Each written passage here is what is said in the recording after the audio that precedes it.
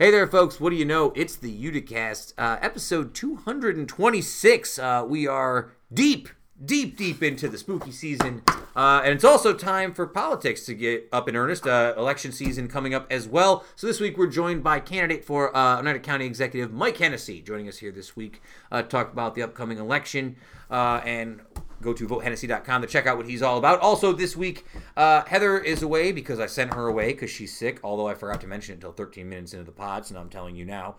So it's just me and Kev as we run through some of the big stories of the week. Talk about the Sunday Scaries. We're going to talk about Tom DeLonge and aliens. We're going to talk about history lessons. I don't have my write-up in front of me, so I'll just go with, we have lots and lots of stuff this week. All that and more, folks. Episode 226 of the Uticast. We are happy, as always, to have you here on Handshake, October 26th. Barks and Brews, October 22nd. Let's do it!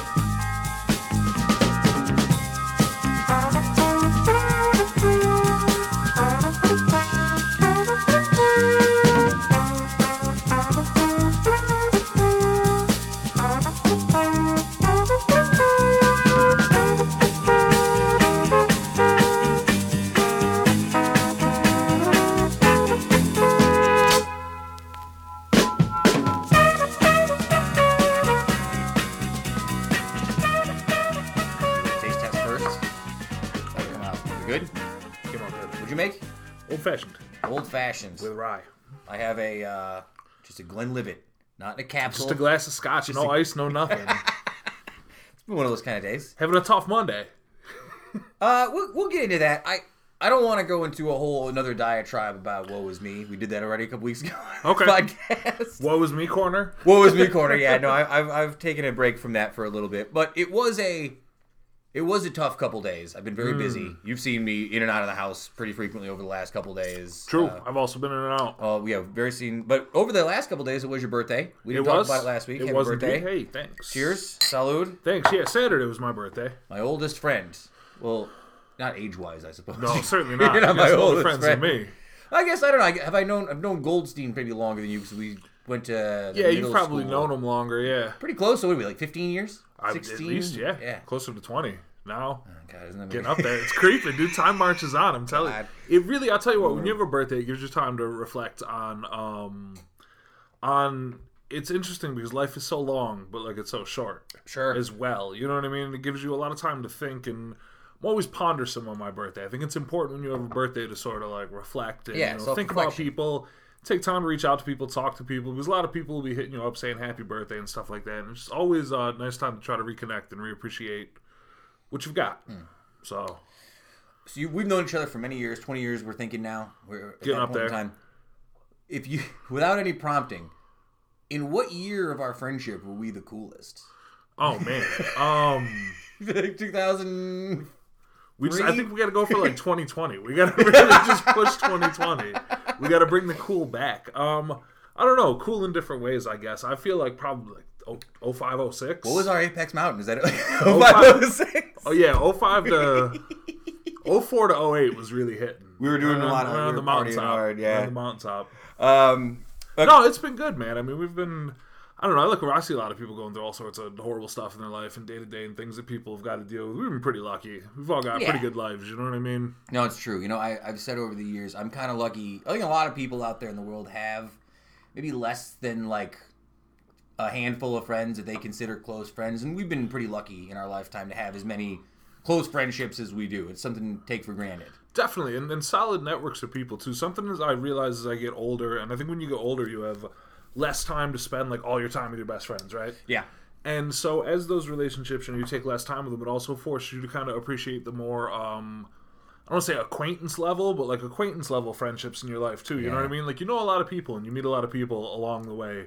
And as you get older, you'll have like random stop and chats with people at the grocery store. You haven't seen them forever. And you're like, oh, this person too. Like, everybody makes an impact. Everybody touches. I've like actively gone out of my way over the years to not make friends with people at work. Smart. And somehow I feel pretty friendly with everybody now in hindsight because of it, right? Like, it just sort of happens. So again, cheers to you on your birthday. What is this, 33? 40? Oh, 34. 34. Thank you for the 33, though.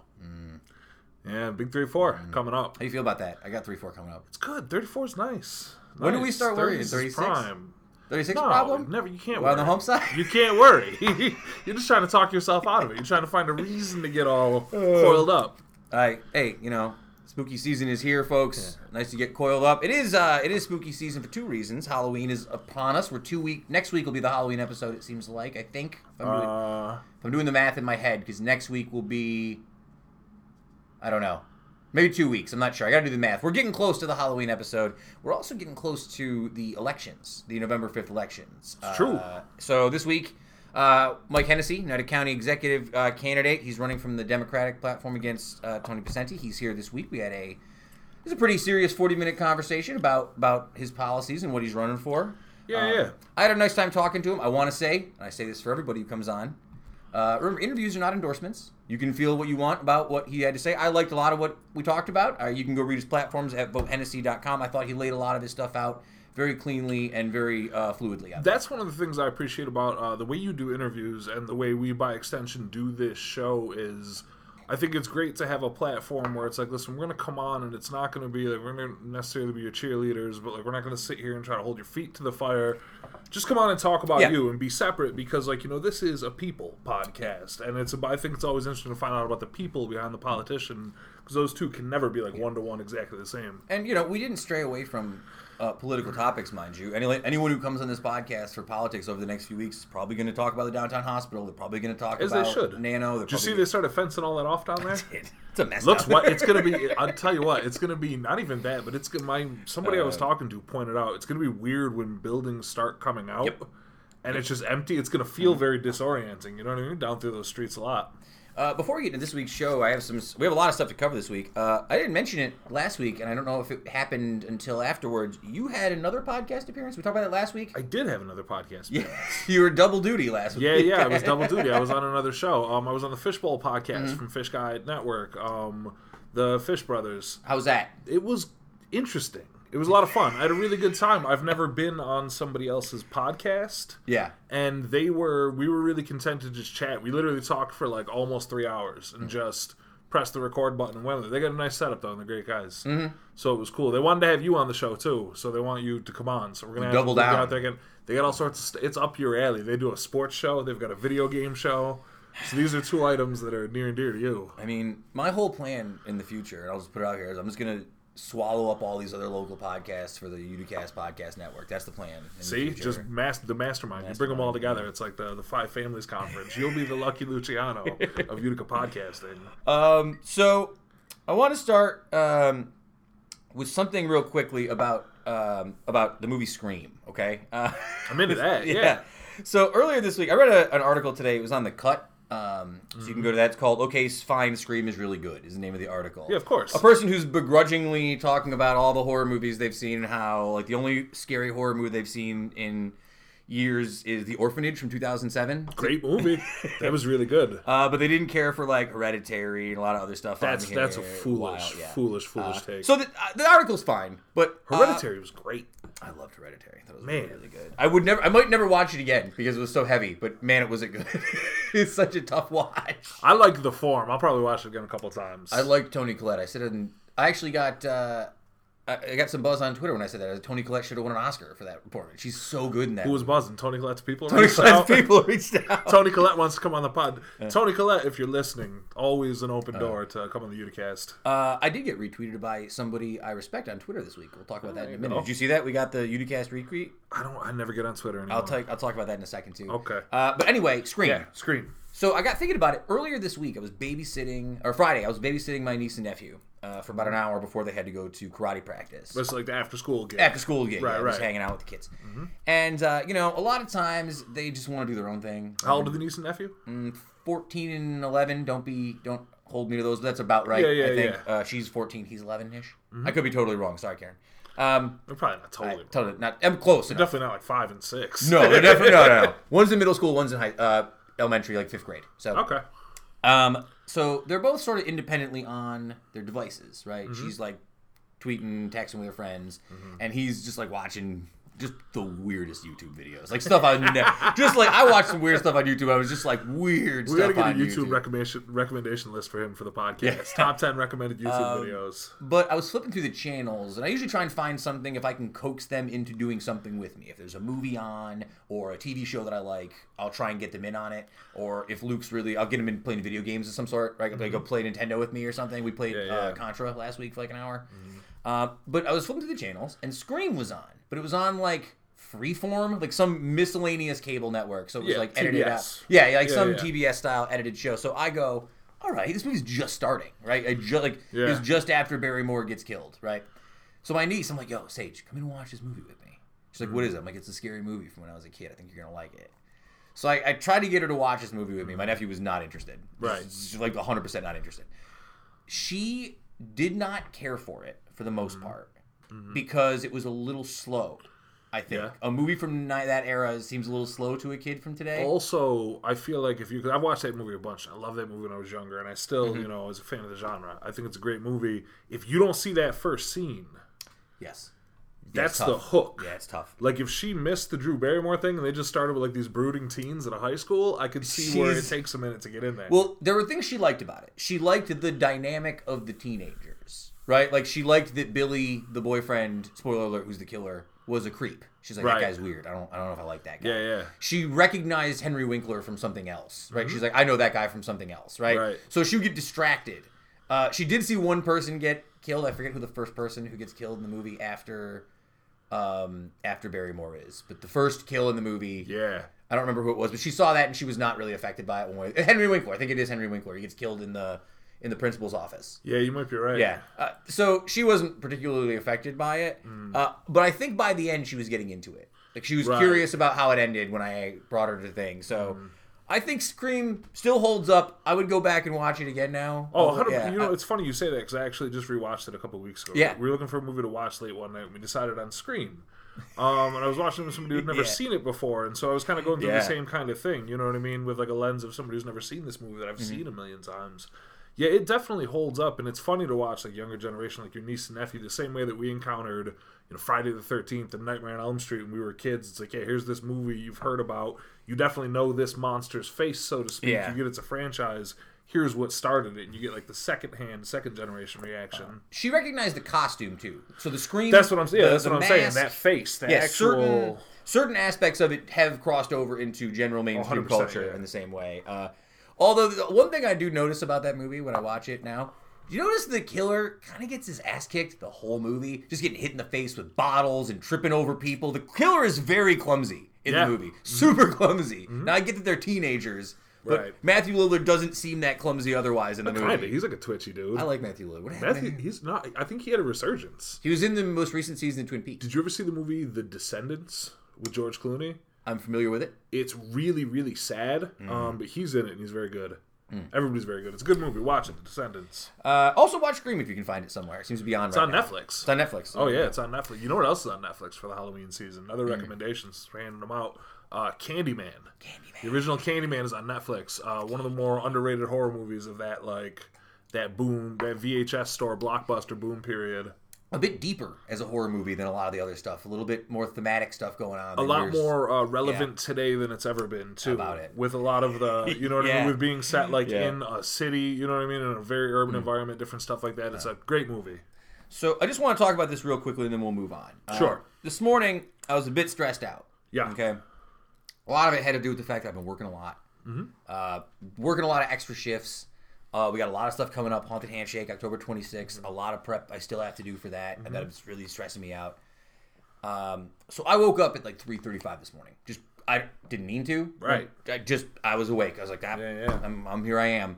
So I woke up for about an hour, and I wasn't like having a panic attack necessarily. But that's nice. Yeah. But I was annoyed. Right? And I knew why I was annoyed. I had a lot of stuff going on for the rest of the day that I felt like I was somewhat underprepared for. Whether it was the podcast or work or whatever it was. And I put out a tweet at around 7 o'clock this morning. And bear with me as I do some bad radio here while I pull it up. But I put out a series of 2 tweets. And one of them was If I'm not sick by the start of next week, I'll be absolutely shocked. Because I just feel... Heather's not here, by the way. I don't know if we talked about Heather. You did not. We're 13 minutes in the podcast. You did Heather's not. The complete no-sell. Sorry, Heather. Heather is sick. So even though the she virus told me... has been stalking.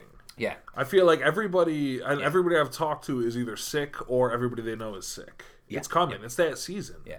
I've got a theory about why. Heather is sick now. So I told her, just stay home. I love you. We all love you on the podcast. I want you to be here. Stay away. Do not come here. And then but I got some responses to that, and one of those was from GFOP Pete Forgets, great guest. And he said, same, I'm napalming the candle at both ends the last week and a half. And that's exactly how I've been feeling. So I just retweeted it and wrote like this, which I hate to do. I never do. I hate to do a tweet that starts with this. But I gotcha. I'm sorry, but self-care and recovery time shouldn't be the exception to the rule. I know way too many people in my regular life who feel this way. Right? And this week got a lot of responses from our regular listeners, but a lot of interaction. So I think it's sort of hit on some sort of nerve with people who feel this way. I found an article from earlier this week that says, based on a report by the Center of American Progress on the topic of work and family life balance, the United States is the most overworked nation in the country. Yeah, 100%, yeah. Yeah, it's wild. U.S. is the only country without national paid parent leave benefits. And also, I want to find the number here. Like it says, there's a crazy amount of hours that we work more than other countries. Yes. It's insane. Yeah, I've read a lot of stuff about this. And it's not. And here's the thing: I like my job. I like working with the kids. Yes. I like going in and helping them with their assignments and taking them to these college visits and doing stuff. It's great. Right. But it's still work. And it's true. And I know because we talk about it a lot. Like I know you're very fulfilled by your job and like you enjoy what you do and like you get a tangible benefit from it. Yeah. I think what a lot of this stems from, because you see it with everybody in different stuff, it's like when you hire employees, you got to kind of trust your employees to be like functioning adults who can like keep their stuff together and like if they come to you and say, hey, I need a day, I do this job, I work here, I come in here all year round, you know what I mean, I've been here for years, I need to take this day, I know what I have to do, it's going to get done, the world's not going to fall apart. But unfortunately, I think a lot of the people in power at like pretty much any job you work now just come from a different time where it worked differently and where there were these weird unwritten rules that like you couldn't deviate from. Well, this is pretty for common. Whatever reason. This is pretty common in a lot of jobs, and it's very common in education. And I'm sure other people recognize this.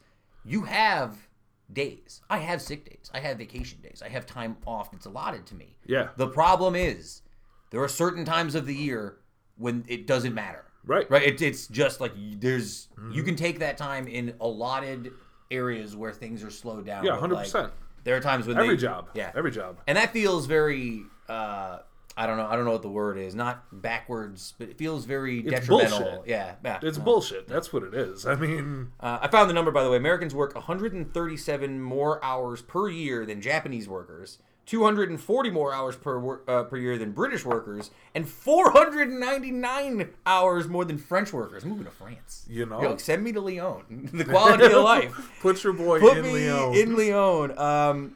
And it also brought me to a different article that I found from NBC News. You ever heard of the term the Sunday Scaries? Yeah. Are you familiar with what it is? Yeah.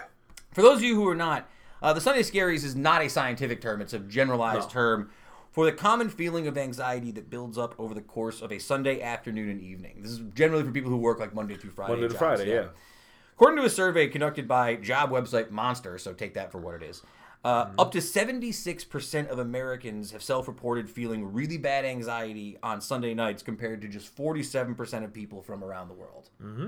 And I have to say, I felt very much the Sunday Scaries last night. Right. I was feeling it hard at around like 9 o'clock. Just like, I don't know. It's just, I don't have a take on it.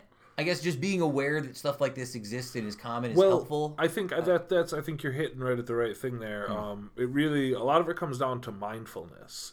Yeah. And you have to, really, it's something that'll help you in kind of every avenue in your life. Just try to practice being mindful. And when you think about stuff, like we've talked about it before, like you get upset about one thing and it'll steamroll to different issues and different 1,000%. issues. Start a daisy chain reaction. Like it's important to be able to sit there and have that minute in your head. Be like, hey, listen, all right, chill out. This thing's happening. I can't do anything about this thing from right now till when I go to bed. I can't do anything. This will be tomorrow when tomorrow comes, but right now I can't do anything about it. So I've got to try to put it in a box and force it to the side. You probably saw me last night. At some point in time in the middle of the night, at like 9:30, 10 o'clock, whatever it was last night, I just kind of got up and left. Yeah, you ravenously disappeared. I don't know what was going on. I was gone. I was kind of tired, and I didn't know what was going on, so I was like, I'm going to take a lay down and see what goes on. And I assumed that would be it until I woke up at 3 in the morning. Well, I think that's the problem, too. That's what happens, man. I think it's just about like when you get older and you get into routines, is if like you fall asleep strangely, like if you fall asleep, like I've fallen asleep sometimes with like my lights on and not really like prepared, like you just lay down and kind of fall asleep, then you wake up in like the mid morning, it's like 2, 3 in the morning, and you're all off, but you can't get to sleep because you're awake and everything's all... My general rule is don't wake me up, but I'm not going to be mad if someone turns off a light in a room that the light is on if I'm sleeping in it. That's that's fine. I'm for that. Yeah. So, all right, you guys want to move on? You guys, Heather, where are you? I have a couple other stories this week. Save this, man. This is just an update here from something we've talked about. Okay. Our boy Tom DeLonge. Tom DeLonge's UFO research group this week, this is from Vice, signed a contract with the U.S. Army to develop far future tech, including mysterious exotic metals, active camouflage, and beamed energy propulsion. What? Every news story I read more and more just makes me think that we're living in like some weird stimulation and the creators are messing with us. I mean, like, what do you? Tom DeLonge, for anybody who doesn't know, Tom DeLonge was the guy with the whinier voice in Blink-182. One of the foundational members of that band, Blink-182, running naked in the music videos, telling like fart jokes, the whole thing that Blink used to be famous for. Now has like dedicated his life into forcing the government to like expose aliens. What is going on? Yeah, the To the Stars Academy, which is a thing you can go look up on the internet. Like you can't get. I mean, people can't get a day off for their mental health, and Tom DeLonge's getting millions from the Pentagon to make future tech.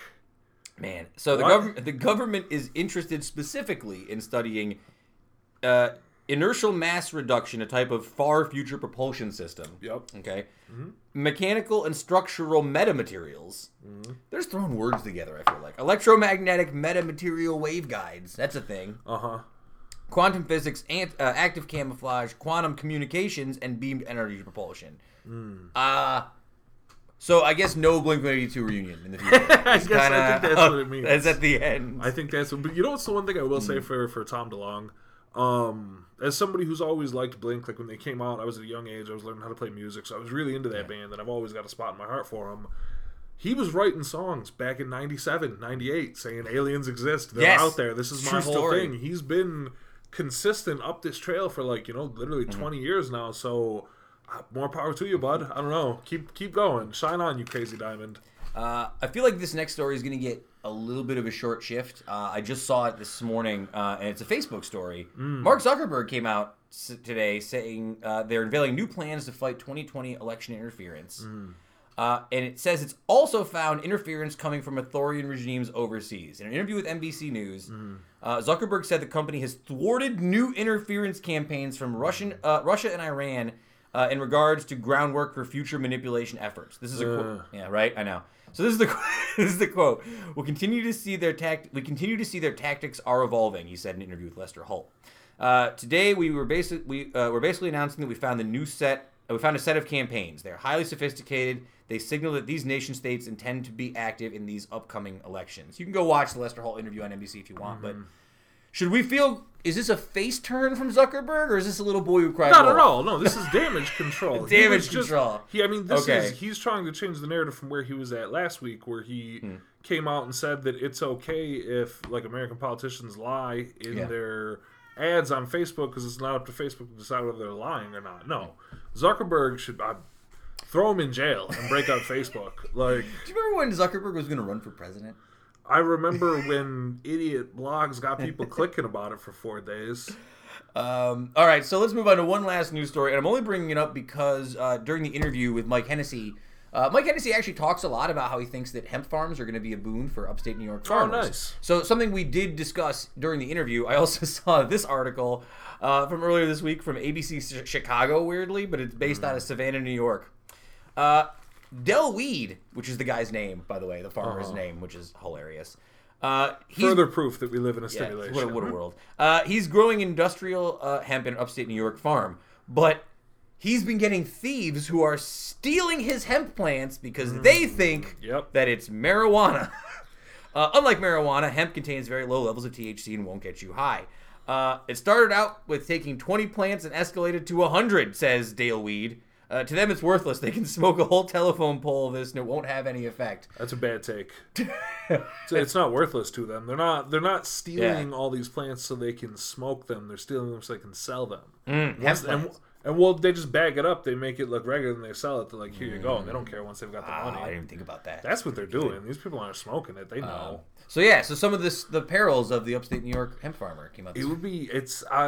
We do have a bunch of farmland that would be a great thing. I mean, go look up if you want a good history lesson, like why hemp is like not a thing we use in America and why it got shut down by the paper company. Yeah. Shout out to your boy William Randolph Hearst. William Randolph Hearst in his campaign against the hemp weed. Look Citizen Kane himself. You can look that up if you want more info. But for now, let the people farm the plants. Let the people farm. If it's a crop, if it's a thing, comes from the earth, it was put here for you and me. Let's help out these farmers. Someone's got to do it. Somebody really has to do it. All right, let's get to this week's interview with candidate for Oneida County Executive Mike Hennessy. Again, nice 40-minute interview. We talked about a lot of stuff. We talked about the downtown hospital. We talked about running against Vicente, his relationship with him at this point in time. And we talk about a lot of the stuff he's running for on his platforms. You can go to votehennessy.com to check it out. Here's our interview with Mike Hennessy. We'll be back in just a moment.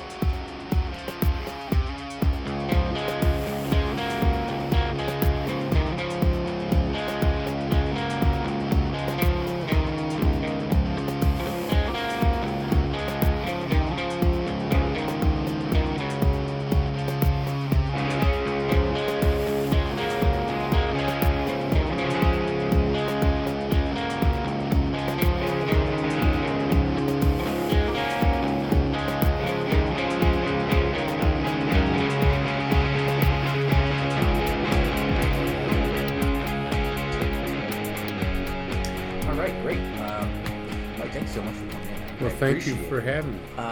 By the time people hear this, it'll be a little bit closer. But as of today, as of right now, when we're doing this interview, you were about 16-ish, 17 days away from the election, November 5th. It's 17 days. By the time people hear this, it'll be a little bit closer. But I guess my first question is, what's your stress or excitement level at this particular stage? About 2 weeks out, how are you sort of feeling 2 weeks away? It's usually I'm at the stage of getting burnt out.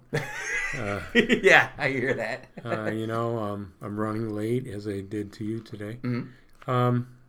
But there's the excitement that'll come probably next week because we have all our debates next week. Yes, and that's I was going to ask you about that in a little bit, so we'll save that. But I'm looking forward to some of the debate stuff. But of course, we have Mike Hennessy here. He is the Oneida County Executive Candidate, running as a Democrat. Running as a Democrat, not endorsed by the executive committee, but we went out and did our own work and got the 1,000 signatures that we need. Wonderful. And I could be wrong here, so please explain. It's you and Tony Picenti. Is there anyone else running in the race? No. Just you two, just head to head. Okay, wonderful. So Mike, let's before we. I also have the Libertarian line. Oh, Libertarian line. Okay. And the new one, Sam, which was out of Syracuse, Mrs. Minor, the mayor. Got on the line to vote to run against Cuomo, and she finished with enough votes to put her party into a major status. It's funny, when I was looking up news to do some research, I saw the Sam thing on there, and I was going to ask you a little bit about that. So that's great. Well, let's start though with a little bit of history about you, because I'd like to let people know a little bit about you. Mike, my research, and it could be wrong, so please feel free to correct me. You were born and raised in Sherrill, New York? Yeah.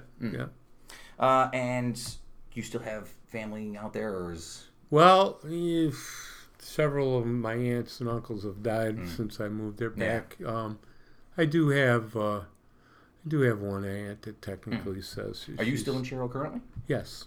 How have you liked? Did you like staying in Sherrill the whole life? Did you ever leave at all? Oh, I did. I left to go to college at Niagara University. Then. Oh, wonderful. I met my future wife there, and I followed her to Rochester. She tells everybody, But I fell in love with the city of Rochester. Oh, yeah. But my job, it's a bank, a good-sized bank. They were buying up problem banks in New York City, and they asked me to go down and run the investment side of the bank. Before I move too far away, I like to ask, were you an only child? Did you have brothers and sisters? Oh, I had 5 brothers and sisters. Oh, wonderful. And I was, because I had 2 older sisters growing up, but we were very distant in age. And I think that our relationship, because that has always been really good, there was no, it's been nice to have that support. And I just wonder, are you still friendly, close with your brothers and stuff? I'm close to my brother in Saratoga because he's close, Yeah. My sister lives in Denver. That's tough. And sister in Maryland. But I see them all. And I have a sister up in Potsdam. And you went to VVS school system before you went to Niagara? Yes, I went to VVS. Wonderful. As a Proctor student, all I knew about VVS was always a tough football game. What kind of student were you back then? Were you a jock? Were you? No, I played some sports. I was an average student. I wasn't. Maybe a little bit south of an average student. My mother was a part-time teacher at VVS, and she came down with cancer my senior year and passed away. And that changed what I was going to do. I was going to go to a college out in Ohio, Ohio Northern University for pre-law. Sure. But that changed everything, and with no regrets other than losing my mother. I'm very sorry to hear that. It's very sad. I've lost. We've talked about it in the pod. I've lost a few friends, especially young friends, growing up to cancer, and it's a horrible feeling because you get in the idea that these are good people and they're going to fight and they're going to get through it, and it's just not always the way it goes sometimes, and it's a hard thing. And I don't want to linger too long on that. So let me ask you, Niagara University. So you go there. What was your major at the time? What were you? Political science. Political science. Don't tell anybody, but I took a whole year to work for President Carter and his national campaign staff. It's funny. I was just listening to a podcast this week and they were talking about it was about the Ellen having sitting next to the George W. Bush. And they were sort of asking about which former politicians could you sort of get taken a photo with and not get picked on one side or the other? And I think Jimmy Carter was the answer. People were like, he seems like pretty safe now to take a picture with Jimmy Carter. He was. I actually got to meet him and get to know him a little bit, but I got to know the kids because back then, when we had the primaries, it was the Rose Garden strategy because he stayed at the White House and the family would come out and campaign because of the hostage situation in Iran. So, oh my God.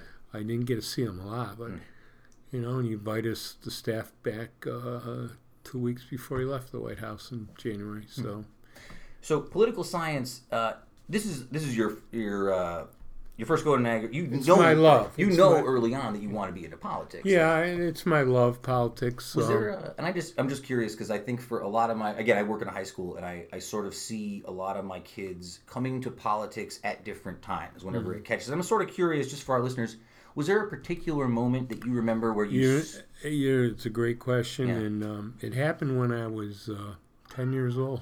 10 years old, really? Wow. I, for some reason, was glued to the TV and watching Robert Kennedy. Robert Kennedy, yeah. The passion and the concern for working class people, and he died. It was a sad moment. It's funny too. I think a lot of people, growing up I'm a history major. I went to college for it. The JFK assassination is such a hot topic discussion that I feel like people sort of don't talk about the Bobby Kennedy assassination in the way that they debate the JFK one. And it's such a sad moment. And I just recently watched a documentary about Bobby Kennedy, and really, it felt like such a downer. He did feel like such a positive force at the time, and to have that sort of taken away from him so early on. I don't think we've had a more passionate candidate since his death. Well, it's a good question. I just want to ask you, because this is something I talk to a lot of. I've had multiple politicians on the podcast over the years, whether it's Congressman Brindisi or Assemblyman Buttenshine, or the mayor's been on, and I've had Joe Marino on multiple times. And all of them sort of discuss the big difference between local politics and national politics. And for you, do you see, what's the biggest difference you see between running from a local election or what you see in national politics? Well, local government has been not much different than the fighting that you see in federal government. The infighting. Yeah, I mean, my opponent has, I thought, livened up the discourse of politics locally. He's a tough person to deal with, and that's one of the reasons I'm running. So let me ask you a question, because I did a little bit of research before you came in. Was there some? Can you explain what happened with the lawsuit type situation that you dropped eventually? How did that all work out? What happened? Well, it happened at the Board of Elections. They threw out enough petitions to make me 20-some short. Really? And we looked at the ones they threw out, and we brought like 18 witnesses to the court case. They didn't have any. And 18 people were put right in, and then others by legibility, the ability to look at it, signature, say, oh, yeah, that's right, that's close. You know, we brought one person from Verona, New York. He was like late 80s. He had to bring him in by wheelchair. He had a stroke. He had signed with, when he had the stroke. Yeah. Well, it doesn't look like a signature on the signature card. They keep signature cards. Are those the kind of things that they actually... The Board of Elections brought that up. And we said, look, the guy's 80-some years old. He's in a wheelchair. You can see he had a stroke. And obviously, no one who's had a stroke and that it's affected your right side is going to be able to sign exactly. Sure. But it was close enough. The judge ruled, I think he looked at it as being very, questionable why they're pulling this guy in. So we got that. We then won the case with Judge Murray. Handling. He did a very, very good job. It was good to see that we have the quality of judges that we do in Oneida County. Wonderful. So I just got to ask, I do want to get into some political stuff here, just a little bit. That's why we're here.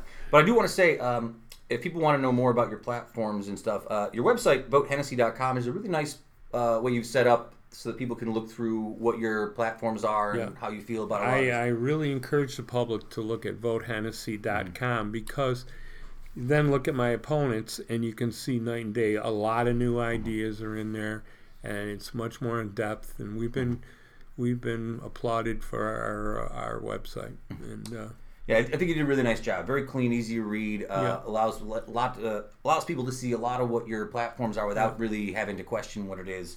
So I do want to talk about one thing though, and I'm just sort of curious. So this is from an article from April, and I'm sure it hasn't changed too much.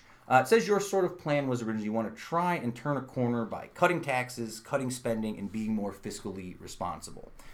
And I think about this because I just watched the national debates on Tuesday.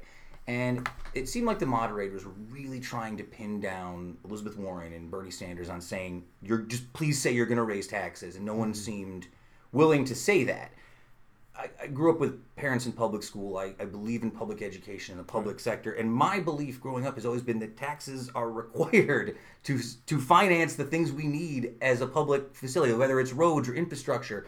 And I think that it seems like over the last 10 years, the idea of saying that we have to raise taxes has become a dirty word. And I wonder if that's just a national issue or why have we gotten to that point where the idea that raising taxes is a dirty word? And is it just that it's presented that way? Because a lot of people, when they add up all their taxes, are paying too much. Right. In opinions of the voters and me. I've cut taxes wherever I've been. The county legislator, I was the leader in getting the sales tax down a full point. From 9 3/4 down to 8 3/4. A quarter of that came from the state, so 3/4 the county was responsible for. It's a crime. Even 8 3/4. I want to drop the sales tax down to at least as far down as 8.5, maybe, and hopefully 8 1/4. And I really believe this. And President Kennedy was very fiscally conservative Democrat. Sure. People don't realize that, but he had some big tax cuts. And tax cuts generate economic activity. And in the form of purchasing products, your sales tax goes up. And there's a natural built-in inflation for sales taxes to go up. So I think we can cut the property. I know we can cut the property tax down. And I know the areas I will work on right away, day one, in getting a new budget. They'll pass a budget in the middle of November, late November. I'm going to ask them not to enact that budget until I'm sworn in, so we can get some areas of discussion. You got to work with both sides of the party to get this accomplished. I would hope that the Republicans who are running as Republicans are true Republicans, and their conservative side will show up, and we can work it out. Do you think that that's been? I think I said this during the debates with a friend of mine. I said, if we get 8 to 10, 12 years from now, and you're looking at like a presidential race between Alexandria Ocasio-Cortez and Dan Crenshaw, it means we've gone to a really partisan place, like in our national politics. Right. And whereas if you looked at like someone like Pete Buttigieg and like John Kasich running 12 years from now, it would maybe we've moved back toward the center. Do you get concerned that we get too caught up in the national concern about like left and right, when in reality it seems locally most people tend to be more agreeable than they are disagreeable on the local level? On the local level, yeah, but it's more, they're behind the scenes. Everything in county and city government is a caucus. And that caucus is where they decide how they're going to vote. Sure. And they go out in the front of the public and they vote. So you don't see the arguments in county and city government because it's kind of behind the scenes. Sure, of course. Yeah, I like that group, No Labels. And I'm a very independent Democrat. I was just told I can't speak in front of the Democratic women. Really? Yeah, because I don't play the game. I'm very independent. I see I have a fiscal conservative side to me, and I have more of a moderate on issues, on progressive issues. I mean, social issues. I'm more progressive in that regard. And that seems to be something that even going back 10 years or so, like talking to my stepdad, who was a former Republican who over the last, let's call it 10 to 12 years, has shifted away from the Republican Party and has become sort of a more central Democrat. I think there is a large group of people who feel they are fiscally conservative and socially liberal, and I don't know if you look at the world that's out there, it feels like it doesn't speak to those two things anymore. It feels like you're one of the others, at least on a national front. I think there is a push, especially on a national front, to try to label people either one way or the other. And I come down the middle of the road and I say that I've got a libertarian streak in me where I sometimes think government's too much involved in my life. And I have I like the SAM party because it has the real strong message about transparency and also corruption. I want to get into something that we've talked about a lot in the show, and it's been somewhat controversial. I've tried to stay away from making an opinion one way or the other, although people on each side have claimed that I'm wrong on both sides. But in that same article from April in the United Dispatch, you had said at the time that you were not necessarily against the new downtown hospital. You wanted to sit down and crunch the numbers before coming to a conclusion. Fast forward to September 23rd, I was looking at your Facebook page, and you've pretty much come out and said that you are not supporting downtown hospital. You'd like them to stop. I would like them to stop. I would be open to listening to both sides, but right now I fall strongly with the no downtown hospital. And I guess my question is, between April and September, what happened that sort of changed your mind? A couple things. Small things and big things. Sure. Small things, just driving down there. I drive down there quite a bit. And I was going down to Board of Elections quite a bit during the period. And I just thought about it, we got a hockey group, we got with the Comets, and we have, they want to build a Nexus Center, which I'm really favorable. I go to Lake Placid, Cooperstown for baseball, and my kid played baseball and down there in those Field of Dreams, and all the parents that come into the area with their other kids, and they spend money and they go to the restaurants. That project, that concept with hockey and other sports makes a lot of sense to me. And we can really help a lot of our local businesses, and therefore we'll see an increase in sales taxes, and it'll pay for itself in the long run. So I believe in the Nexus Center. I think the police station should stay down in that general area and might have to be renovated. Sure. There'll be room to do that with a nice parking lot. I have to... the downtown hospital itself, that's one reason. Second reason is, and maybe it's the other way around, first reason, is I don't believe we have the money. We can't afford to put a brand new hospital down anywhere. Okay. We have the St. Luke's campus, and they have a rehab there. They have an elderly place. They have all the other units, and you have the other medical group down there. Why don't you keep it all in one spot? Now, if we need to put put part of that property back into Utica for helping on taxes, I'd be willing to talk about that. I'm open-minded. Democrats or Republicans, they don't have a monopoly on good ideas. So I listen to everybody. Sure. I talk about a government where Tony is always making decisions and then telling us we got to do this. I'm going to be the other way around. I'm going to go to city meetings. I'm going to go to town and village meetings and ask them what they want. Are you in favor if we did this? Give me participation over somebody dictating it every day. And I have to say, for me, and I'm only thinking about this and I think people have heard me say this a million times. My concern with a lot of the folks who have been anti-downtown, and again, my argument was growing up in the city. And I left from 2007. I came back in 2015 after I finished college and came back from New York because I have family here. I love this town. Yeah. But when I left in 2007, no one wanted to stay here. No one my age in the early 20s was interested in staying here. It felt like nothing was coming back. And one of the things I used to talk about with Kevin all the time is we would drive down from Varick Street to our house, and we'd have to pass Columbia and Lafayette, and we would say, God, this is the worst stretch of this city in terms of what's here and what's happening. My concern with people, and I'm not against the idea that I've seen arguments that say, oh, the downtown hospital is not going to generate business and that. My concern is that if they don't, what would go in there? Like, how could we fix that? I know what they're going to put in there. Another casino. Yeah. I am not in favor of that either. I live out by the original one, and I just don't see it. I see that becoming a problem and more social service costs to an area that doesn't need that. My only concern was it felt like a lot of the arguments were, well, if you put the hospital at this other location, businesses will come in and take over these old historic buildings, but it's been 30 years and no one's come to take these buildings. And that's what concerns me is if we don't put something large scale there, I don't see realistically a scenario where a bunch of people are just going to invest in buildings that generally need total infrastructure renewal, like a lot of money to revamp. Well, I'm not against spending $10, $15, $20 million downtown.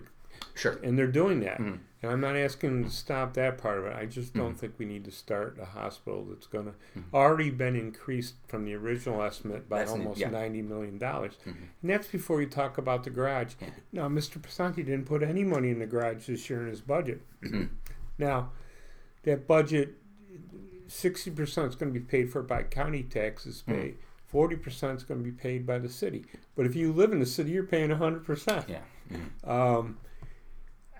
I just don't see the cost again being able to do it. They're estimating now $60 million. They haven't appraised the fact that the cost of steel and concrete have gone up dramatically since the original. Yeah. I was just going to ask. It seems like this is pretty common when people come in like we're going to build it for this much, and almost every time I hear this story, not just in Utica, but almost everywhere, those numbers are under budget. I always wonder why. It always seems like such an odd thing. Probably so they don't scare off the taxpayers. The construction guys, exactly. It drives up. I want to come back to something real quick that I was just saying to you, and it sort of ties into something I saw on your website. I graduated Proctor High School in 2004. By 2007, I couldn't have left the city faster. I mean, I'm born in 1986, so I was around in the early 90s when you still see the remnants of the last one out of Utica, turn off the lights, bumper stickers, and people just wanting to leave. You have said that one of your important issues is to discuss the future of children in Oneida County and to find a way for opportunities for people to stay in New York State. You said you didn't like that we invest so much in education for this county only for people to leave and look for a better life somewhere else. So what's something you would like to see to sort of help make the youth want to stay here? The first thing I want to do, the most important thing, is turn around farming. It's very important. There's jobs to be had.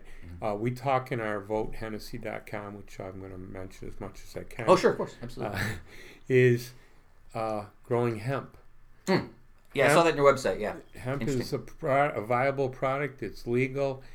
People get nervous when you say hemp because of other things. We've been trained to feel that way. Yes, but there's no issue with it. And my point is, we think farmers can become hemp growers to a certain degree, another alternative product. We talk about other issues in that will provide additional income to Oneida County. Now, that's farming. Now, these products on hemp, for example, clothing,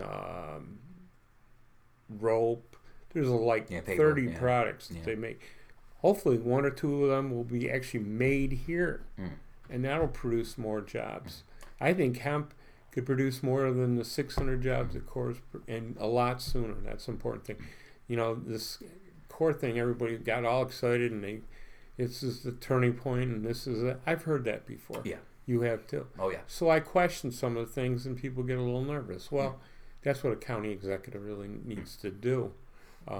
In Core, the jobs are not coming. The 600 jobs, it takes 8 years to develop, according to Governor. Yeah. 8 years?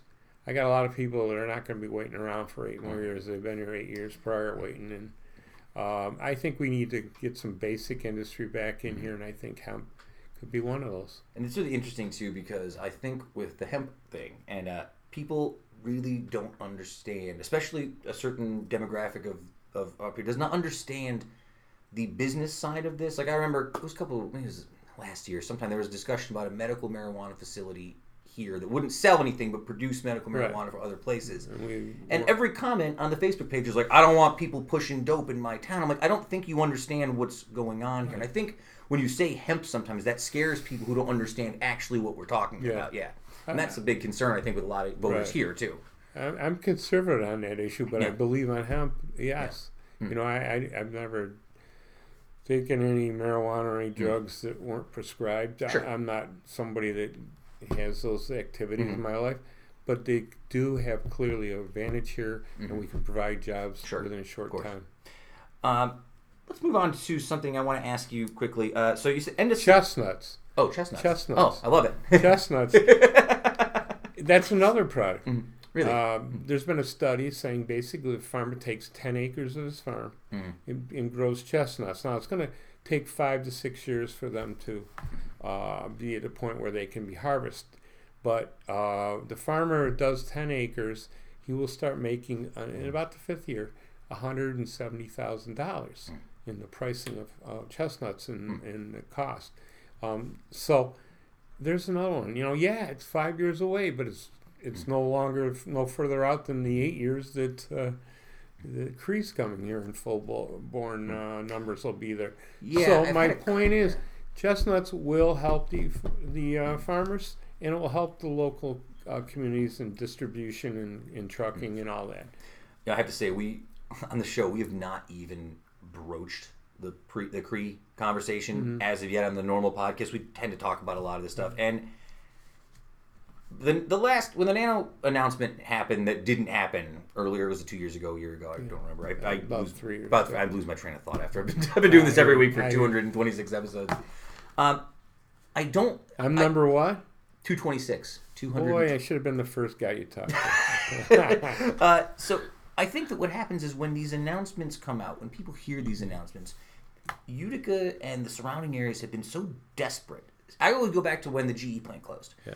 They've been so desperate for something new, something to come in and sort of fill that void. And it feels like every time over the last 20 years, when it seems like it's going to happen, the rug gets pulled out from under us a little bit. And the other thing in my campaign group would probably not want me to go here, but I really firmly believe I've called a couple past deals that didn't work out. Sure. In fact, I ran against Ralph Yennis some 14 years and longer than that, 20 years ago. And there was this company, Mobile Climate Control, that came in. Oh, they're going to save us and this and that. The greatest. It was a air conditioning type company that was going to try to sell to the military. Right. They're international, not that they had 3 guys in Sweden trying to sell their products. Sure. When I told them you were an international company, they all laughed at me. And then you look at the numbers and you go, the company is not much. It's not going to save Oneida County. So, but I let that slide 4 years ago. Whenever that happened. Sure.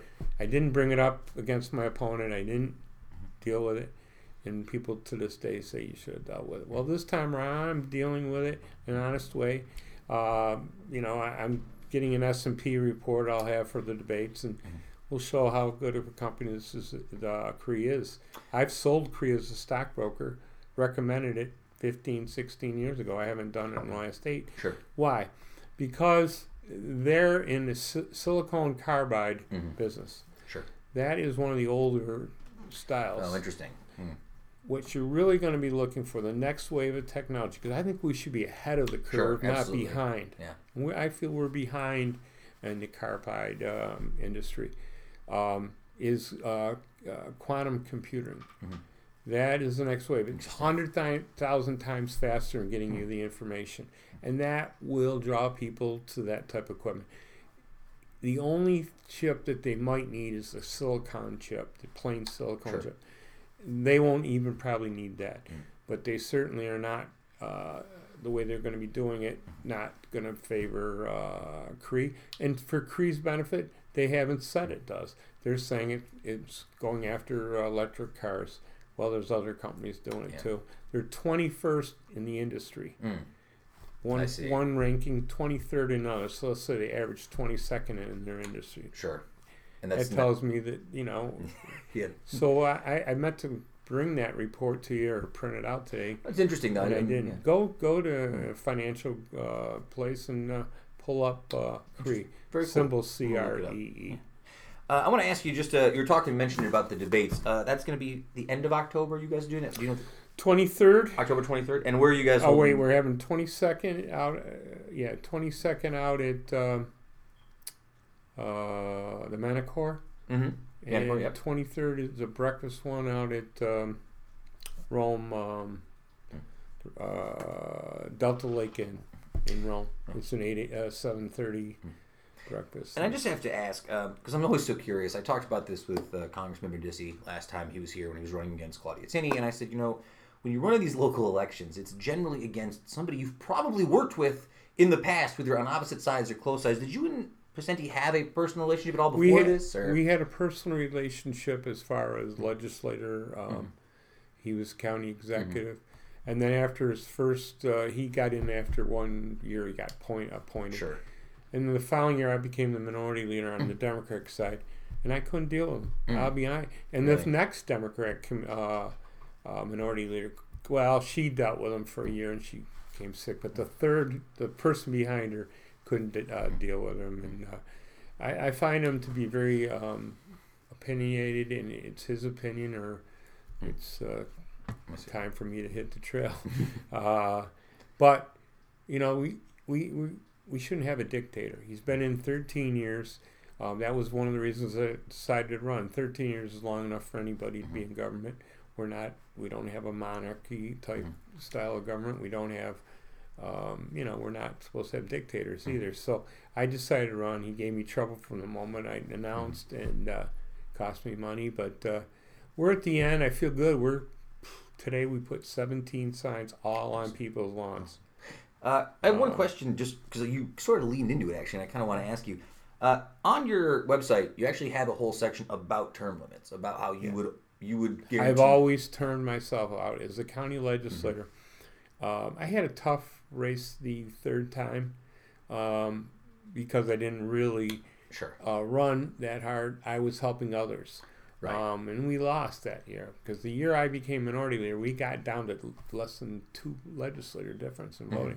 We got accomplished a lot that year because we had a true bipartisan government.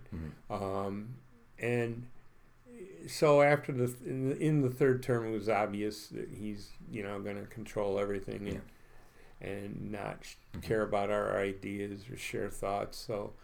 Another guy, like I said, was the minority leader, and he took it on. It was Frank Teller,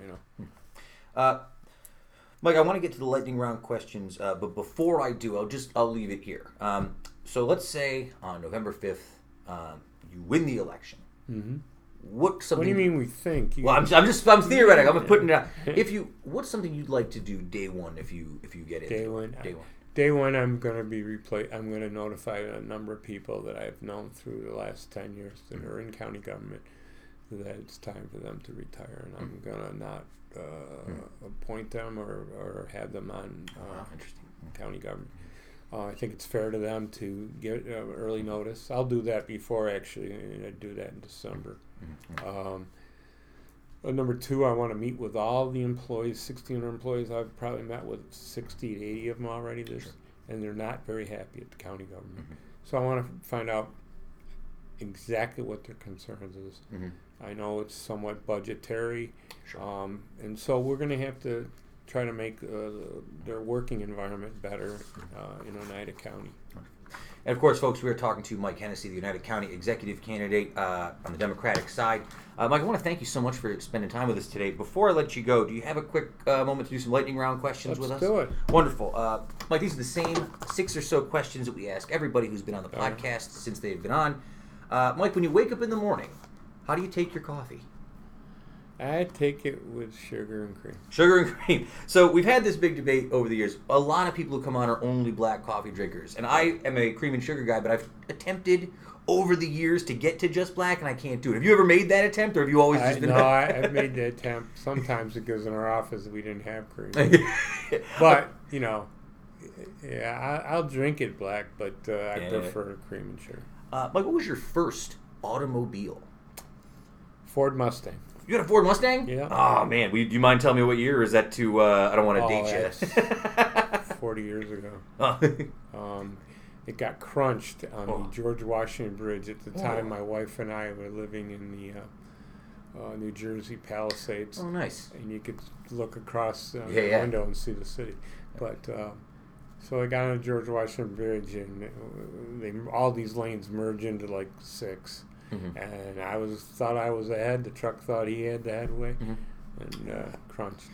I got in a nasty accident actually down last year. Somebody took a left onto. I can't. I'll tell you. It's not important. But regardless, it's a crummy situation. So you may or may not have taken your Ford Mustang to see it if that's the case. But what was your first live music event? Live concert? Bruce Springsteen. Really, Springsteen? Toronto, Canada. Would you say Springsteen's like up your upper echelon of artists? You still listen to? Him and U2. Nice. Phil Collins. Yes. That's the softer side. We were just debating at a wedding about whether we liked the Genesis music or the Phil Collins solo music. We were having, and then someone just said, no, Peter Gabriel solo music. I don't want to hear anything else. I'm a big Bruce Springsteen. I've seen him at Vernon Downs. I've been to at least 7, 8 concerts. If you could have dinner with any person, living or dead, who is not your relative, who would it be and why? Well, that'd be a close one. Jesus Christ would be somebody that I would hopefully be able to meet. Mm-hmm. But Robert Kennedy would be a close second. Mm-hmm. And I really believe he had the proper passion that a leader needs. Somebody that really cares about somebody.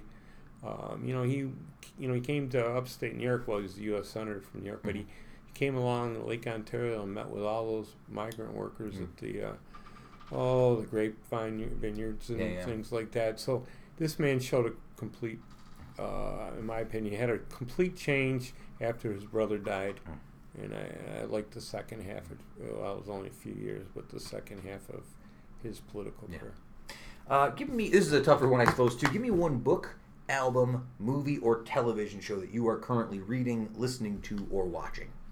Movies. I go out about 5 times a year to see a movie with my wife. Yeah. Sometimes I fall asleep, I'll be honest. I've noticed I'm in my early 30s, I'm getting to that point too. Especially now that they changed the theaters and the seats are more comfortable now, and now they're asking me to fall asleep. Trying to remember the name of the movie I really liked. It was a remake, Streisand remake. Oh, The Star is Born. Yes. Yeah. I haven't seen it yet. I've heard it was great though. It was a very nice movie. We have a yellow lab. Their dog was, I don't think a yellow lab, but if you saw the movie and the scene where the dog's all by himself and the owner is committed suicide, I just bought my dog. Yeah, it's tough. It was tough. I fall in love with my dog. My wife hasn't yet. It's a 120-pound lab. Oh, yeah. They're huge. We overfed them. I agree, but... Mike, before I let you go, besides politics, besides everything we've talked about so far today, give me one more thing that you are passionate about that people might not expect. Passionate. I'm passionate with my family as far as making sure that everybody's doing all right, heading in the right direction. And, wonderful. I'll never forget the time. I'm going to tell the story. Sure, please. At my daughter's expense. I'd gone to bed. It was like 11 o'clock. And the lights came on, and their room. And my wife was kind of looking for something. I go, what are you looking for? She goes, a pair of shoes. I go, why? Well, Carol's. I won't tell his name, but Carol's boyfriend. He needs a pair of shoes to get into this place. I go, what place? Cavallo's. I go. So she leaves and brings the shoes down. I'm going, Cavallo's? You don't need shoes to go to Cavallo. That's weird. So I'm thinking, I go, oh my gosh, they're going to the dance floor that up at Turning Stone. Oh, yeah. And, since she lied about it, really irritated me. Oh, yeah. So I got up, got dressed, got in my car, called her on her cell phone. I said, 10 minutes to be out by the front door of Lava, and took her home. Not because I'm against her going there, but she lied about it because she thought I wouldn't let her go because I had taken a strong stand on the nation at the time. And so that's her father. It's funny, actually. Working in education, my parents were divorced growing up, so I was with my mom a lot. My mom was a beautiful nurturer. She took care of everybody and always did. And I've noticed that I took that mentality to high school with me, working with these kids. Yeah. And over the last few years, I've sort of come around on the idea that I need to be less mom-like and more dad-like. Because it does seem like we, especially this younger generation, there is a certain craving for structure, I think. There's a certain need, whether or not we know it or not, like, there's a certain lack of structure with this younger generation that I see that I feel like, I don't mean to be hard on the kids, but you want them to understand responsibility and standing by what they say and what they mean. And those are hard lessons to learn without someone breaking them down on you. So, Mike, I want to thank you so much for taking some time today. No, I appreciate it. Went very fast. It does go quick, doesn't it? And again, November 5th, you can go to votehennessy.com to learn more about Mike. And again, I really appreciate you coming by today. Nice meeting you. Good luck. Thank you. Folks, we'll be back to the show in just a moment.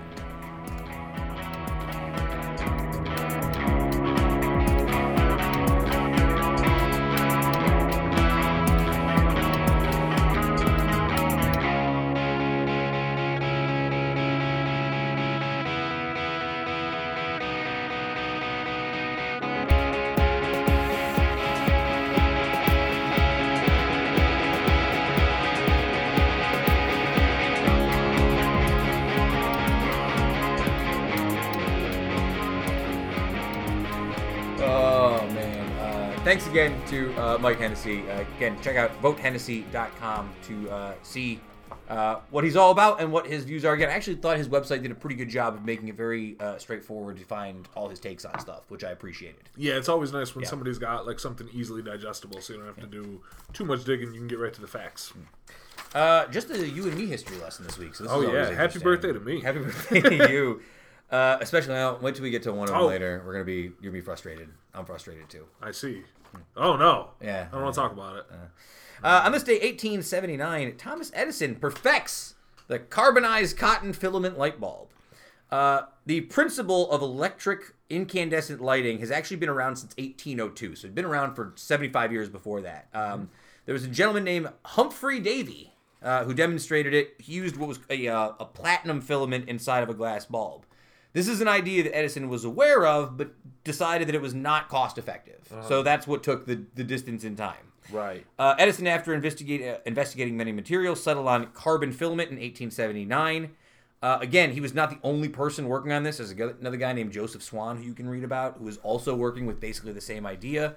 Again, much like all these inventions, what Edison's work was unique with was that he carried the idea from laboratory to commercialization, which is really the key that set sort of Edison apart. I know Edison gets a lot of takes about people hating on Edison, and he was an asshole, it seems like. Well, I think it's a little bit of an overcorrection, because like when you're raised, you're like, hey, dude, Edison single-handedly brought us into the light. Because like it's tough to make elementary school kids digest stuff. But as you get older, you're like, oh, wait a minute. The first successful test of the bulb was on October 22nd, 1879. Which lasted for 13.5 hours, which seems like a short amount of time, but back then must have been a huge deal. Yeah. 13.5 hours. How many bulbs would we go through now if that was the case? Oh, my God. Tons. Just billions. We'd be sitting on a landfill of broken filaments. Edison, how many lights are on right now? There's like 15 lights. Oh, my God. So many. And we run low lights here. We do. Edison made the first public demonstration of his incandescent bulb on December 31st, 1879 in Menlo Park. I like this quote from him, actually. He's a great marketer. We will make electricity so cheap that only the rich will burn candles. Strong quote. Whether or not he meant Not bad, Mr. Edison. I'll still always ride on the Tesla side of the Tesla-Edison argument. Oh, yeah, because Tesla's, of course. Tesla's way cooler. Tesla's got all the vibes. He's like dark and kind of scary and mysterious. David Bowie played him in that one movie. Yes. Yeah, that's of course. That's the much hipper take. It's also the best drunk history episode where John C. Reilly plays Tesla and what's the guy? I can't think of his name. Crispin Glover plays Edison. Oh, nice. And it's hilarious.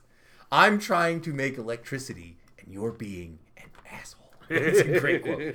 All right, so let's move on. On this day, 1959, the Guggenheim Museum in New York City, designed by legendary architect Frank Lloyd Wright, opens in New York City. Located on 1071 Fifth Avenue in the Upper East Side, it is the permanent home of an expanding collection of Impressionist, Post-Impressionist, early modern, and contemporary art, and also features special exhibits throughout the year. The museum was initially referred to, with great title, as the Museum of Non-Objective Painting. What a great, what a great name. Okay. It adapted its current name after the death of its founder, Solomon R. Guggenheim, in 1952. It is a landmark of 20th century architecture. You know what the Guggenheim looks like before I get into this? I bet if you showed me a picture of it, I'd be like, oh, that's the Guggenheim. You know what I mean? It's basically a spiral.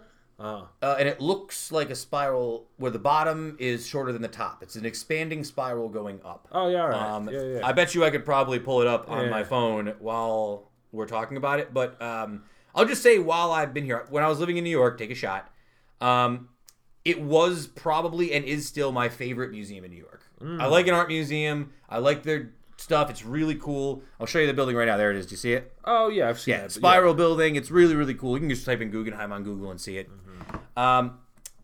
The landmark building was designed by Frank Lloyd Wright, one of the most famous architects in the world. Even before it opened, though, the design was polarizing because some people thought the building itself and the way it was designed with this big one singular spiral that you walk all the way up to the top, that's the way it works. Sure. They thought it was too distracting. Like, this is a museum for art, and the building itself is taking away Should from... the building itself not be art? Well, that's kind of the argument that came into place. The building and the paintings are sort of interrupted symphony of art, right? Displaying art inside of a work of art. Imagine having the extra time and energy to get gassed up about something like that. Great museum if you're ever in New York to go. It's grown organically over 8 decades, and nearly 1.2 million people visited the museum in 2013, which is the last records I could find. All I could think of while I was there, a couple weeks ago, I went to a college in New York that I'd never heard of called Wells College. You familiar with this college? But name only. Name only? Yeah. I didn't know anything about it when I walked Sure. there.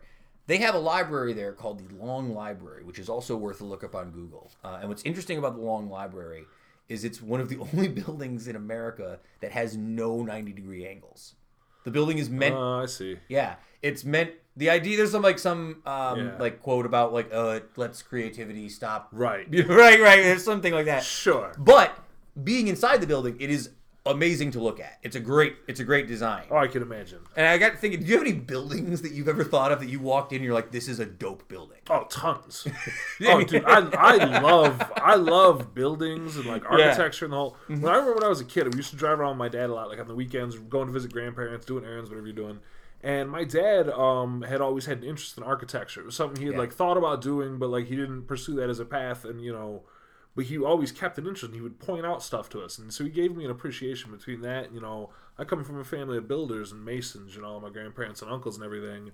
From a young age, I had an appreciation for like buildings and crazy designs. So yeah, I feel like almost every building I walk into, I'll say most recently, we played a wedding at the Otesaga Hotel in Cooperstown. Yeah. 2 weeks ago. And this happens to me all the time because I appreciate, any kind of building I walk into, you find something to like. But I don't know if you've ever been to the Otesaga Hotel in Cooperstown. It's been there since 1909. It's right on the lake. It feels like it's a 50-50 mix between Gatsby and the Overlook Hotel in The Shining. And you just walk in there and you're looking around and I'm looking up and I'm stunned. And it's crazy because the kid that's in my band, the kid who plays keyboards, Jeff Dingman, he is also an architect by trade during the day. So I'm walking around and bugging him. I'm like, oh, tell me about this. Right here? What is this? Yeah. Oh, man. There's so many pictures. It's such a big place. But, That was the last time I really was walking around in wonder at the design of a building. I know it's very basic, but have you ever been in Grand Central Station? Oh, yeah. That's one that even, though I've been to New York many times. I was just looking at a picture of that in an article a couple days ago, and they were talking about how it's a bummer, because have you ever seen the old historic pictures of the station with the light beaming down and those light beams onto the floor? And it doesn't do that anymore because now the buildings around it are too tall. Yep. Yeah. So the light doesn't come in. So when you see those classic pictures from the 1920s or whatever, that's gone. Yeah. Well, let's move on. 1996. It's kind of a downer. I'm going to set the stage for you for this one. On this day in 1996, the Guatemalan national soccer team is in Guatemala City on a Wednesday night to play Costa Rica. 60,000 fans came to the stadium. The capacity of the stadium was 45,000 fans, so that's 15,000 extra fans. Counterfeiters had sold thousands of fake tickets to the event. All the stadium had already fit full in capacity for about an hour before the match. Fans continued to push their way into the venue through a narrow passage. Those at front had nowhere to go. People began to get crushed and suffocated. Fights broke out, which ended in a panicked stampede. The Guatemalan president, Alvaro Arzu, I think I said that right, witnessed the chaos from his box and called off the match. It was too late, however, for 83 people who died in the stampede. In the 80s and 90s, as a guy who loves soccer, and for anyone who's interested in soccer, there's some really excellent books you should read. Amongst the Thugs by Bill Burnwell. Not Bill Burnwell, I got that name wrong. I'll find that out later. But Amongst the Thugs. Bill Buford, there it is. And there's a ton of stuff about Liverpool and the Hillsborough disaster, which we'll get into in a minute. This is a very common thing during the era of hooligan soccer of that 80s and 90s. Yeah. The most famous of which is the Hillsborough disaster, which I've probably made you watch the documentary. Oh, yeah, we definitely watched that documentary. 96 fatalities and 766 people injured. Just really, I've been to so many sporting events in my life. And, I've been in rowdy crowds and crazy crowds, Yankee games, Bills games particularly get pretty fucking rowdy, pardon my French. I've never felt scared for my life in any particular way. Not like that. Not like real physical, structural overcrowding and too many people. It just seems like such an oversight at the time, right? Yeah, I think it's a great example of the notion that, I remember an old thing somebody used to say, it's an old saying that gets trotted out, where, for every dumb rule you see, there's somebody that made that rule exist. And I think that expands out. It was one of those things where it seems so obvious in hindsight, but you don't know until you know. I think is what happened. I've had a couple experiences in colossal crowds of people where I have felt one time I went down during a rowdy show. I got knocked down and where the whole crowd was moving and I couldn't get my feet. You know that happens sometimes in a crowd? Was that Omegang? Yes, at Omegang. And I got knocked down on my back, my back in a crowd with the crowd shifting above me. And I had a very real moment where I was like, this is how people get killed. This is it right here. This is the exact moment. And people are careening over me while I'm flat on my back in this crowd. And luckily, I've got enough size and strength where I can kind of reassert my presence physically if I need to in a crowd like that. I wasn't shy about all right, no, I'm coming up and I'm tossing you if I've got to. But I think back about that, man, and I was swept off my feet and knocked on the ground. I couldn't imagine how dangerous that would be. I go to concerts, there's people of all shapes and sizes. You know what I mean? All shapes and sizes and different people. If they had been knocked in that same situation, I don't know if they would have been able to reassert themselves in the situation as successfully. It was scary. The closest... It was scary. The closest analogy... I remember watching that, actually, by the way. I was in that crowd with you. I remember in New York, the closest thing I can think of to that would being on a crowded train that gets stuck in between tunnels. That makes sense. Which is a really dark time. I could see that being tough. Because when you stop a New York City subway train, when you come to a stop and the train stops for a minute, all the power goes off. Right. Yeah. Air conditioning goes off. Lights go off. Friggin' ground. Underground. Underwater, maybe. Surrounded by strangers. Underwater and ground. It's not... You do have to think about, what you're, taking care of yourself. I got my stuff on me. You know what I mean? I don't know how long we're going to be here. You got to make a move, yeah. I just don't know how long... You don't know how long you're going to be down there, right?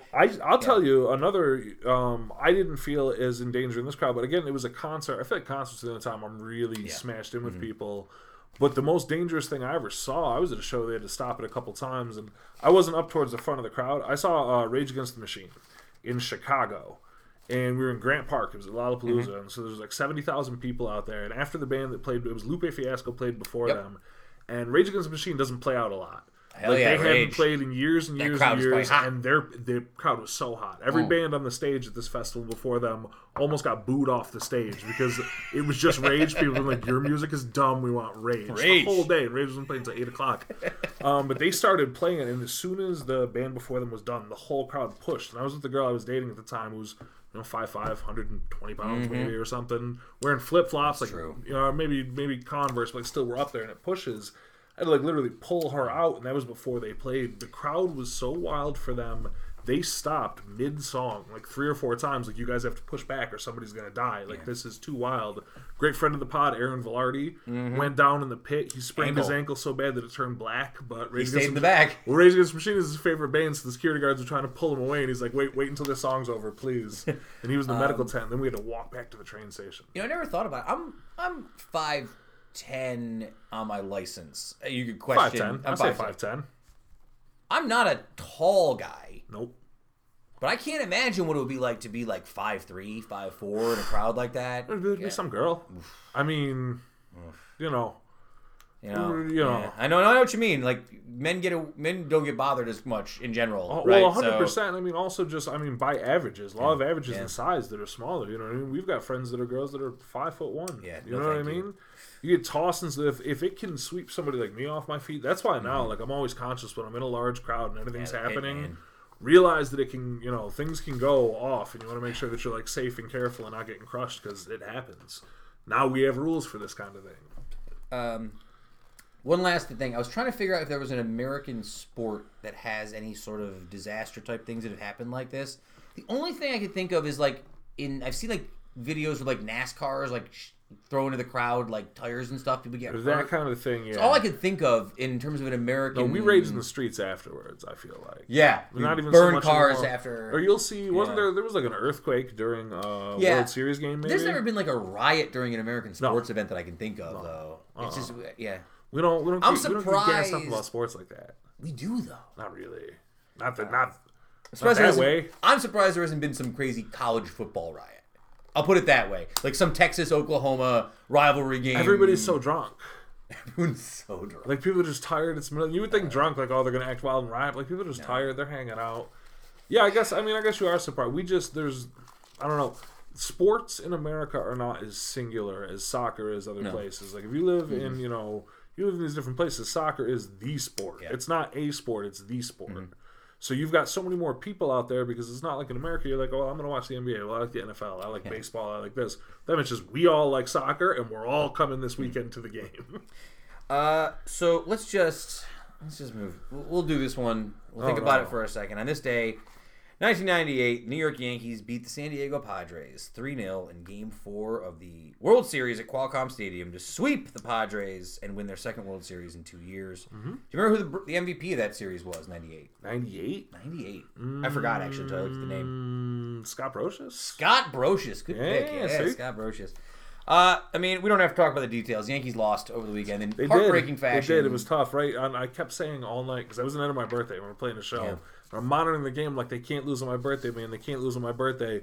Lo and behold, it's like 6 minutes after midnight. Yeah. Altuve hits a walk-off. I'm like, well, I guess it's not my birthday, so I get what I asked for here. Shout out to GFOP's Rick and Becky for their Halloween party, which we were watching the game at for a bit. Had a great time at the party. I had to work the next day, so I came home pretty early and watched the remainder of the game by myself. Yeah. Shout out to GFOP DJ LeMahieu as well. Oof. At least somebody's keeping the lights on. I'll say two things here. One, I really thought this was the one. I thought this was the team. Boy, it felt like it. I loved this team, and I still love this team. And I think it's a damn shame that Domingo Germán had to go do some dumb shit. For sure. And I wish that the Yankees had made the move to get Garrett Cole in the offseason and packaged Andujar, whoever it was going to be. They wanted Gleyber as well. Gleyber.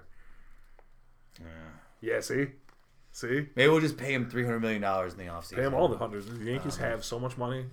But I really was down about this one. But I want to say this.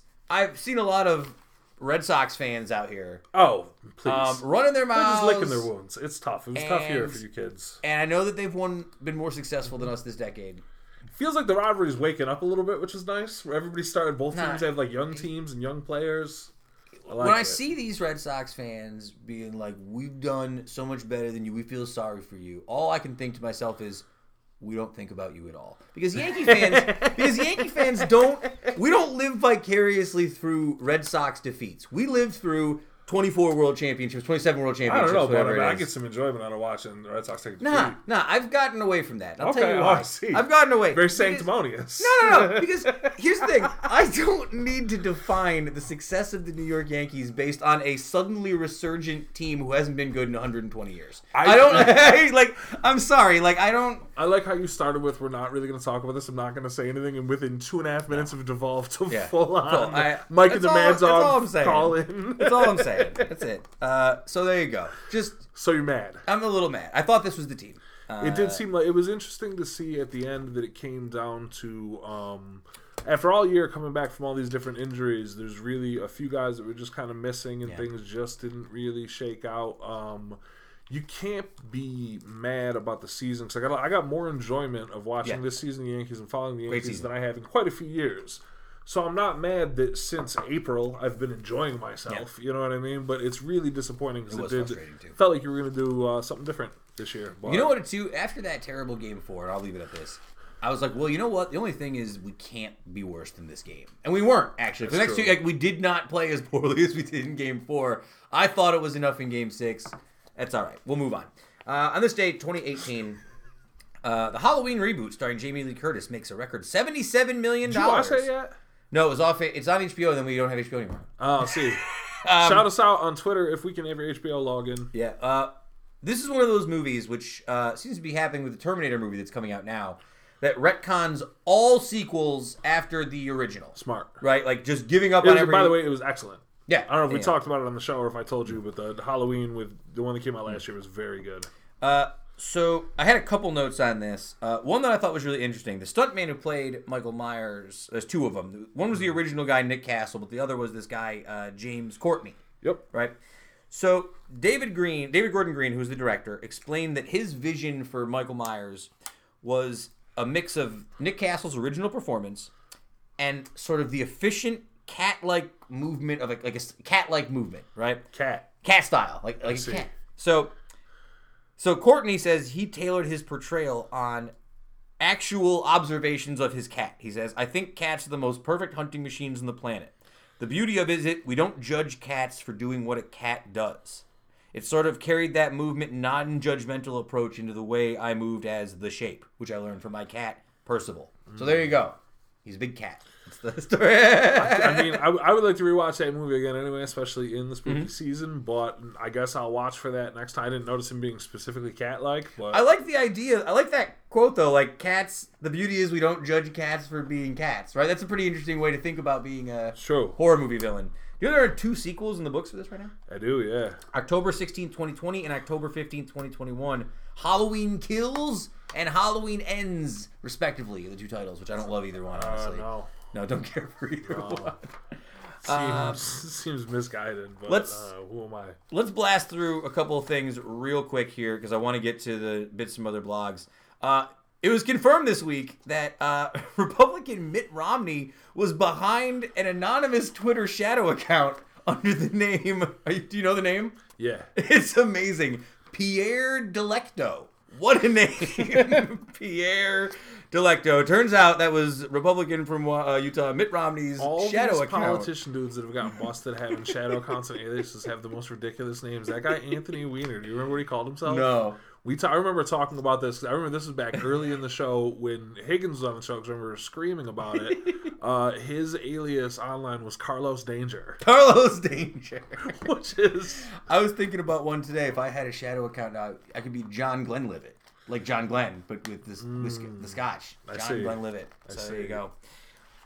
So this is another one I saw today. This is from the Daily Star, so take this for what it is. This is from the UK. Yeah. This is...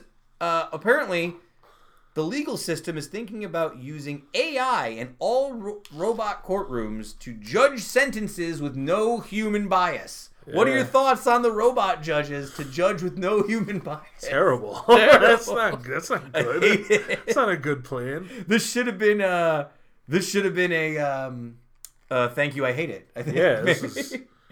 Let's move on real quick to the Joker. We talked about the Joker a few weeks ago. Yeah, we did. Did you see this week that the Joker is about to become, by the time you hear this, the highest grossing R-rated film of all time?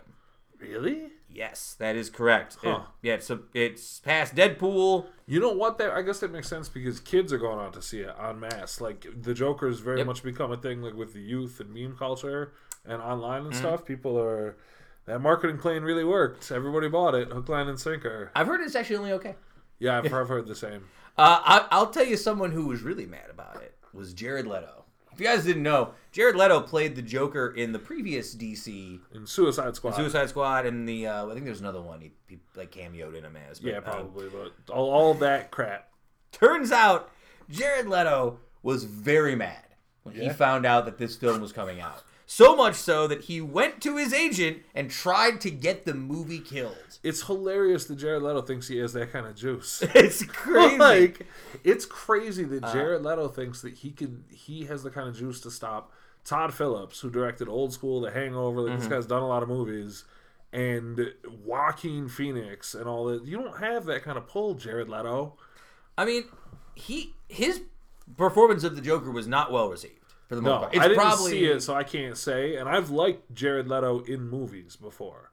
You know what I mean? I tried. Jared Leto's one of those guys. He's like a smaller version, like a Kanye West, where it's like, man, listen, I've been defending you for a long time, but you make it hard sometimes. Like, I tried to like him as an actor and in some different things, and even that early 30 Seconds to Mars, that first album, we saw him in Syracuse accidentally, and it was really cool. Was like good. Before they were a big band at Lost Horizon. Funny story about that. I read an article. This led me to a different article about Jared Leto today. About apparently back in the day, he found out that actor Elijah Wood did not like his band, 30 Seconds to Mars, and put him in a headlock on like a red carpet somewhere. Like walked up and was like, "You don't like my band, bro?" And Elijah was like, "What?" And he like put him in a headlock. Was like, "You don't like my band?" It's like, dude, settle down, chill. I mean, I don't know if Elijah Wood's lying. I didn't check the sourcing. All right, that sounds believable. It's like Tyson's own. I believe it about Leto. And just for now, we'll probably talk about this more in a few weeks. The first of the worst costumes that I've heard of the year is out. So, Sexy White Claw was one we've heard earlier this year. That's dumb. Are you ready for Sexy Popeye's Chicken Sandwich, which I will show you here on the podcast? That's not sexy at all. It's not very sexy. It would be sexier if it was just like a pretty lady with an actual chicken sandwich. Yes, that would be fine. As opposed to that weird chicken midsection that you have. We've gone pretty long here, so let's just we'll just do two of these here. Okay. Two of our Bits from Other Blogs. First one, this is sort of an existential question. Would you prefer to hang out with people you like, but they all hate you? So a group of people that you like all of them, but they all hate you, or a group of people you hate, but that they all like you? I mean, I feel like I wouldn't like, if all these people hate me so much, I feel like I wouldn't like them all that much. True. It'd be hard for me. So, I mean, yeah, probably I would rather suck up my own dislike of people and deal with them to have them be easier to get along with than have to be like, oh, I really like these guys. I wish they were nicer to me. That's not my bag, really. I was hoping Parkinson was going to be here for this because he feels like he'd have a good take on being in a room with people he likes, but they all hate him. It seems like he'd know something about that. People love him. He's a well-revered. Well, I was thinking, if I knew the room hated me, and I liked all these people, I would probably have fun with that. Why do I like them so much if they all hate me so much? It's a good question. I don't get it. And the next question, this one I put in just because I'm this guy. What percentage of the populace follows the conventional oven instructions when they're heating up a frozen meal instead of just putting it in the microwave for 3 minutes? So this would be for something like a French bread pizza or something from the freezer that you put in the oven. I stand behind the belief that it is anything you can put in the microwave from a freezer is 1,000% better if you do it in the oven. Even like a Hot Pocket, even chicken pot pie, reheated pizza, it's always 1,000% better. They've always got oven instructions on there for a reason. That being said, I think that I am on the small end of the spectrum here. What do you do? And then tell me what you do and then explain yourself. No, I mean, I think most people would just put it in the microwave for 3 minutes. Oh. I think I misunderstood the question you were saying. Like, what's the percentage of people who just don't want to go through the process of heating it up conventionally for like 25 minutes and just say, hell with it and putting it in the microwave. I thought you meant people who just send it and be like, I don't know, 350 seems fine, I'll look at it. No. And don't follow instructions on the box. No. Because I couldn't even conceive of putting it in the microwave if it could go in the oven. So you're on the side. Yeah. Okay, so you're on the side with me. If you're in that much of a rush to eat, you got to get better at planning. If you're like, listen, it needs to be 3.5 minutes. I got to get this pot pie in my face in 3 minutes or less. I can't wait 25 minutes for it in the oven. It always comes out better in the oven. That's true. Same thing with reheated pizza. Could you imagine if you were putting pizza in your microwave in 2019? No. You'd be lost. Anybody, if you're listening, put your pizza in the oven. I would rank it pizza in the oven, pizza cold out of the fridge, punch in the face, pizza in the microwave. I think is a fair... Hyperbolic. Just a little bit. All right. So Heather will be back next week. Thanks Allegedly. Well, as long as she's not sick. I don't want to get sick. True. You canceled her from this one. I did. I canceled her. It was my fault. Heather, we love you. Hope you're better and back next week. Thank you again to Mike Hennessy. Kevin, thanks for solo this with me this week. Follow Kevin at _Kevin Sullivan. Follow me at SF Doom, or just follow the show at Uticast. We are on Facebook, SoundCloud, Instagram, Apple Podcasts, Stitcher Podcasts. We're taking over the web. Haunted Handshake, October 26th at the park, 6 to 9. Barks and Booze, October 22nd, 12 to 4. It's going to be spooky season in earnest. Woodstock lives. Also, I just got to say, my sister's dog, Harley, died this week. Harley was, you know what? I saw that. Yeah, 16, that dog, 15, 16 years old. I saw him on Friday before he passed away. Didn't know that he was going to pass away the next day. They put him down, or did he just pass? No, they put him down. No, Okay. I feel like that's better than... The time had come. I feel like that's better than finding him. The time had come. Yeah. So, in this case, Harley lives. Woodstock lives. We will see you next week. The tape machines are rolling. We are desperately out of time. Thanks for joining us here on the Uticast.